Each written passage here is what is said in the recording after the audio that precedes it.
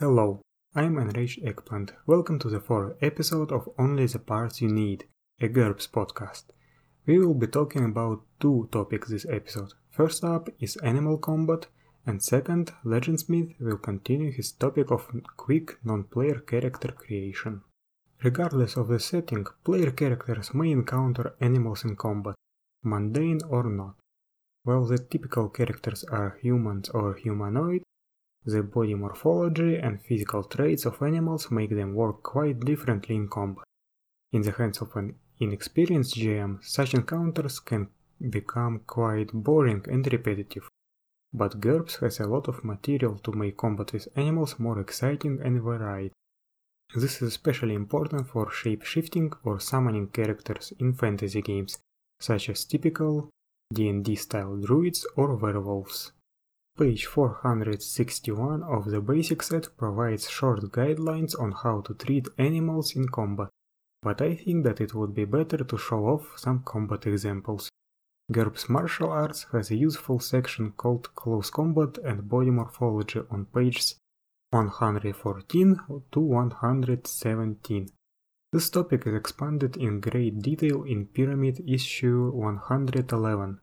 Additional material can be found in GURPS Martial Arts, GURPS Martial Arts Technical Grappling, Fight While in Flight from Pyramid issue 14, and Team Up from Pyramid issue 65. Example 1. Human vs Tiger. The first combat example I will show you is a fight between a bandit from GURPS Fantasy page 116 and an ambushing tiger from basic set page 456. The battle begins with 10 yards between the combatants. The tiger goes first and takes the move and attack maneuver to make a pounce. It is described on basic set page 372. The tiger has brawling 15, so it rolls against 19.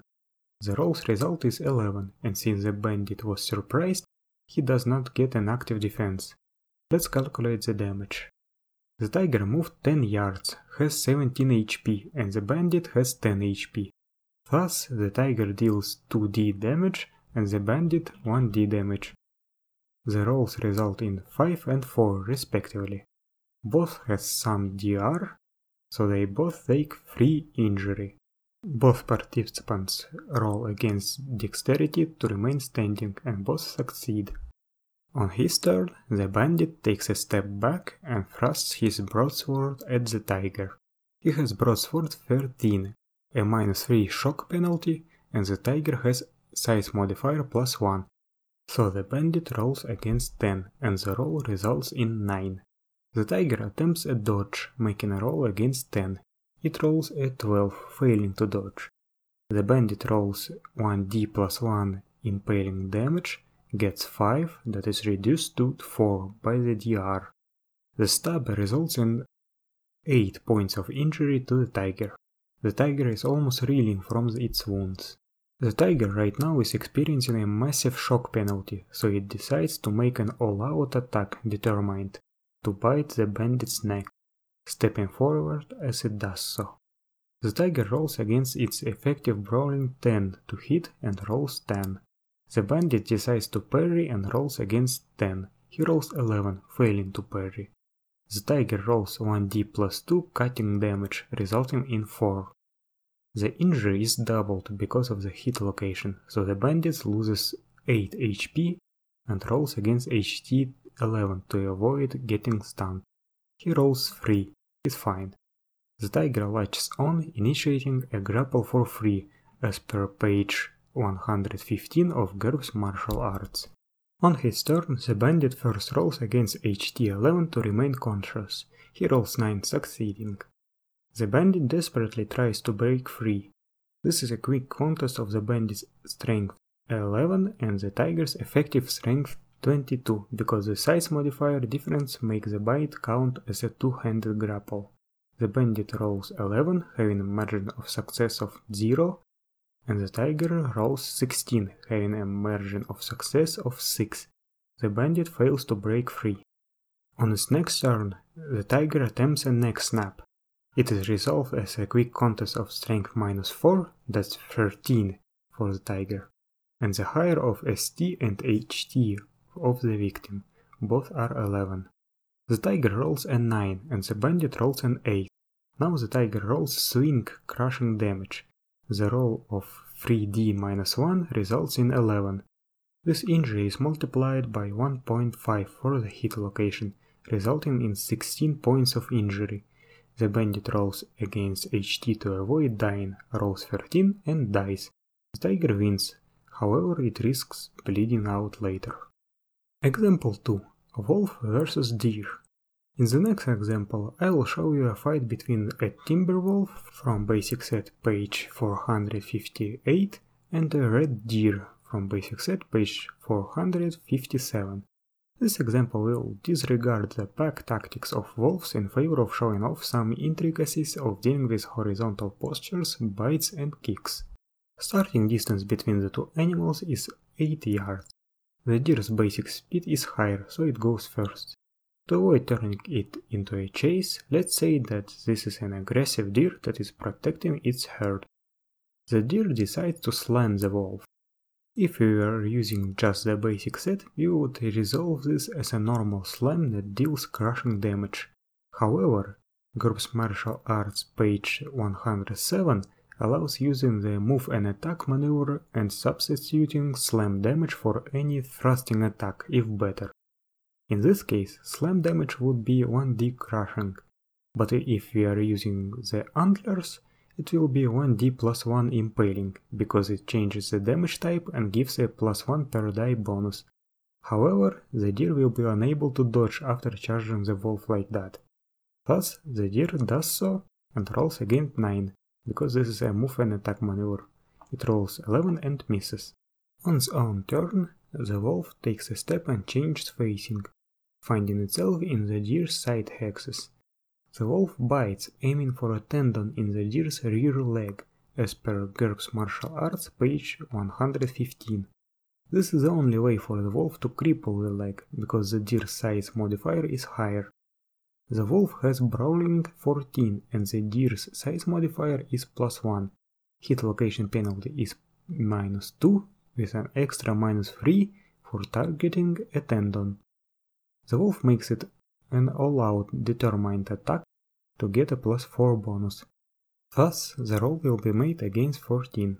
The wolf rolls a 9 and the deer attempts a penalized parry with its antlers, rolling against 7. It rolls 11 and the bite connects. The wolf rolls 1D-2 cutting damage and rolls 2. This results in 3 injury to the deer's tendon. That's not enough to cripple it. The wolf opts to get a free grapple. However, this counts as a one-handed grapple due to the size modifier differences. The deer tries to break free. This is resolved as a quick contest of strength. The deer rolls a 15. Its marginal failure is 3. The wolf rolls 10. Its margin of success is 0. Thus, the deer fails to break free. The wolf opts to worry, rolling bite damage for free. It rolls 4 cutting damage that results in 6 injury. The tendon was already injured, so only 2 injury is dealt and the excess is lost. The leg is crippled now, however the deer has 4 legs, so the loss of a leg only halves its move. A major wound causes the deer to roll against HT to avoid stunning, but it rolls against 14 and fails. It is safe to assume that the wolf either cripples the second leg or goes for the throat, as the stunned crippled deer is an easy target. Let's declare this example finished. I've shown the mechanics I wanted to show here, except for the wrestling-based sweep as suggested in GURPS Martial Arts Technical Grappling. Maybe next time. Example 3. Human vs Python. The next example required some additional research. GURPS Martial Arts described on page 116 penalties for having no manipulators and no legs, and exceptions for creatures with double jointed and constriction attack. However, Sean Punch explained on the forums that these penalties assume a legless horizontal creature. Snakes and snake-tailed nagas lack horizontal, so they do not take these penalties and do not have to buy the ground fighting technique to compensate. In this example I will show you a fight between a bandit that fought the tiger before and a python. The bandit goes first thanks to his combat reflexes and makes a telegraphic attack swinging at the python. He rolls against 17 and rolls a 9. The python dodges at +2, rolling against 10 and rolls a 10. The attack misses. On its own turn, the python bites to grapple using wrestling. It moves in and rolls against 13. It gets an 8, and the bandit attempts to parry, rolling against 10. He rolls 12, so the python latches on. The bandit attempts to break free.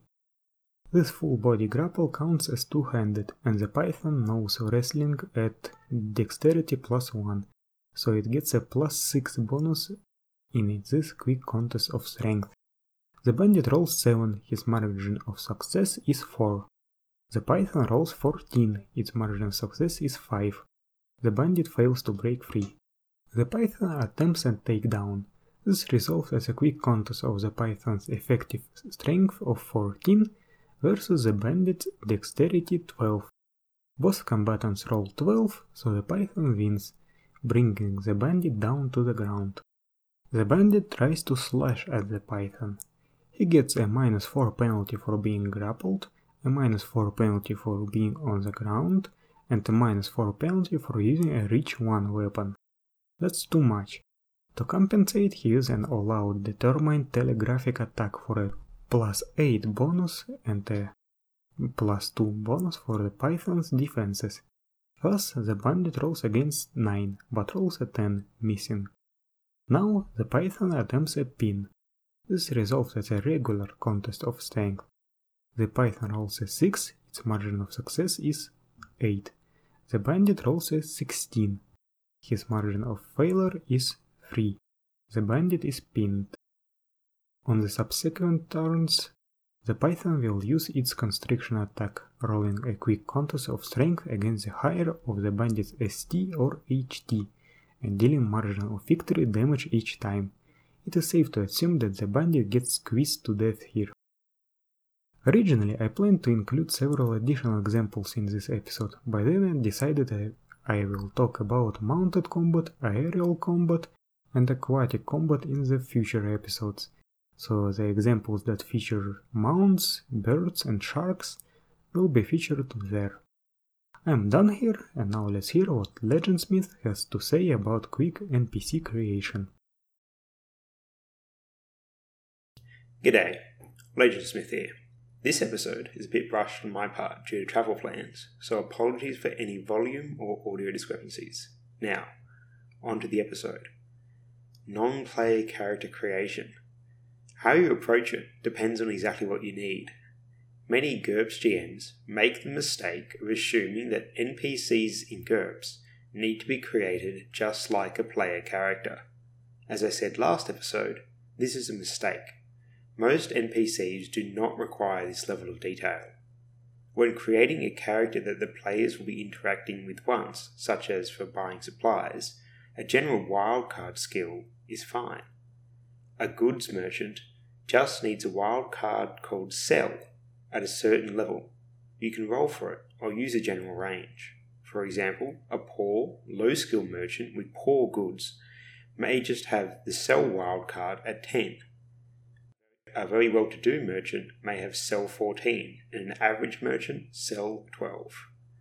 Stats can be assumed to be 10 across the board, with perhaps one higher in a relevant attribute. A wizard that they're buying potions from may have IQ 11 or 12, while a blacksmith, who will have the Smith wildcard, is definitely going to be stronger than average with strength 11 at least. That Smith wildcard doesn't necessarily mean that they are a master blacksmith capable of smithing every type of metal, but it covers their general competency. But what about more detail? It's good to have starting points. Points values are less important for NPCs, except for NPCs that the GM will be keeping around long term. I will now outline some starting points for this. These templates can be used to create fully studded characters with point values, or the advantages, skills, and attributes can be taken to make a compact stat block. For fantasy games, Dungeon Fantasy 15 Henchman is a great starting point. it provides a number of templates of both standard henchmen for higher powered NPCs and bargain henchmen. The standard henchmen are built on 125 points and are of course combat focused for the most part. The bargain henchmen can actually be more useful for our purposes of general NPCs, as they are made on 62 points, which is about the average human. This book includes templates for servants, guards, and labourers, as well as others. These templates can be easily used to create NPCs that need more detail than a combat stat block. For example, an NPC blacksmith that the players will be interacting with frequently can be easily made by adding smith, iron, armory, body armor, and the melee weapon armory skills. A carpenter can be made by adding carpentry and artist woodworking. A local priest, the initiate template, one of the standard henchmen, is a good base. Just add current affairs with the regional specialization and the area knowledge skill with the regional specialization again. A note on that skill: anyone who's lived most of their life in the same place should have 1 point at least in area knowledge regional. Any gossip or town crier will have current affairs regional. Alternately, they may have current affairs with the specialization related to their job. That way, when the players ask if the NPC knows about recent events, you, as the GM, can simply roll against this skill rather than trying to decide if they know it or not. Back to Dungeon Fantasy 15. The guard template makes for great city guards. The Henchman book even talks about city guards in its customization notes. These templates all have some built-in customization, so it's a good idea to set out some presets ahead of time as part of your campaign preparation. In play you can use these instead of trying to reference the book, as I find the book's layout isn't exactly easy reading if you're trying to lay out what the options are. GCS has some of these options built into it, but not every template. But what if you're not running a fantasy game? Action 4 Specialists is a valuable resource here. As the name implies, it's about specialists. GURPS character sheet has the templates from specialists built in too, if you want to get an idea. Specialist templates are small templates that each cost 25 points and cover a certain specialization, such as armory, booby traps, communications, construction, infiltration, and many others. When the players need a man for the job, you can pull out one of these templates and slap them on an average Joe template, or something more competent, like the included basic action template that is part of the book. But what about the average Joe template I mentioned? Well, Crom, the GURPS line editor, outlined every man's skills on the forum. You can find this built into GCS. It includes area knowledge regional, computer operation for high-tech games, at least one current affairs skill, a hobby skill, and housekeeping. It's also a good idea to add a transport or travel skill, such as hiking or riding in low-tech games and bicycling or driving in high-tech games. You never know when the players might decide to take an NPC on a journey if they're supposed to be important or useful. To make one of these characters a bit more competent, I recommend giving them an extra level in the primary skill of the template, or some higher attributes, or both. You don't need to adjust it more than that. These are supposed to be quick NPCs after all. If using the basic abstract difficulty, or BAD system, or BAD system, from GURPS Action 2, you can apply the bonus or penalty as a bonus to dexterity or IQ for enemies. Or, for friendly hirelings, assume that the hireling should be competent enough to have an effective skill of at least 12 after BAD, and adjust their pay. However, if the players want to have a character who's going to be less competent, they can pay for a less competent NPC. It's up to them. You can view the rules for this on Basic Set, page 517 and 518 for this. If someone with a skill level 12 is struggling or average, depending on their exact profession, then you can assume that every 2 skill levels up means that they go up a wealth level, and thus so does their pay. Different skills may have different base levels for pay though, and don't forget equipment bonuses. A modern doctor is far more equipped than a medieval one, so take that into account when working out final skill with BAD.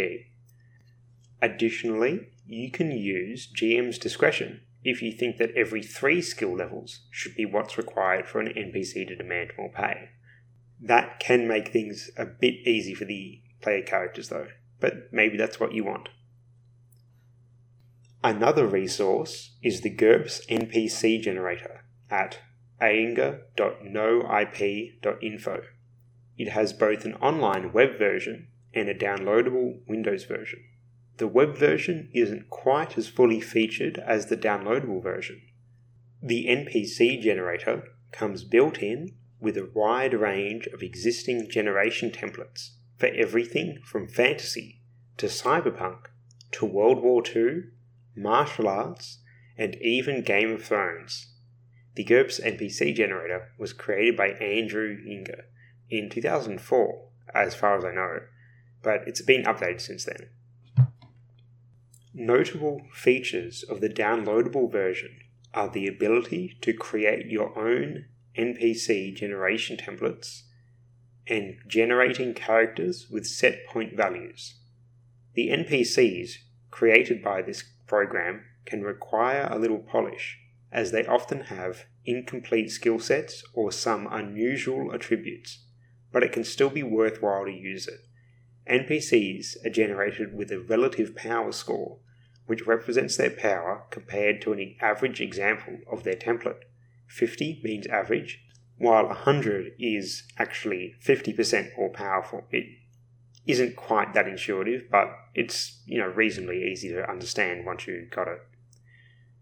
Now, if you need to create characters but don't have access to electronics and don't have any preset requirements other than a roll, one can define a few features or skills and simply roll it with physical dice. I recommend 2d6 plus 4 or 2d6 plus 5 for a competent character's primary skill, and 2d6 plus 2 for their secondary skills, or just 2d6 plus 2 for less competent characters across the board. For example, if I'm generating a manager character for a corporation or a bunch of manager characters, I could assign these skills: politics, which is how good they are at office politics; administration, which is their job skill, because they're managers; and interpersonal, which is a placeholder for their actual skills at relating to others. This could then be refined into fast talk or diplomacy skills, depending on if they're supposed to be honest or not. If the skill rolled ends up well below average, I will then assign a disadvantage to them that explains why it's low, and either keep the level or raise it to 9 or 10, or even 11, meaning that it holds them back in a way that isn't directly related to the skill level. Other interactions between these roles can also be a source of inspiration. Someone mediocre at politics but good at interpersonal relationships may have the truthfulness disadvantage. The exact parameters are up to you as a GM. I hope this has been useful. Unfortunately, I'll be going away for about 3 weeks, and after that I'll be having surgery, so the next episode might be a bit delayed on my part. Sorry about that, and have fun in your GURPS games.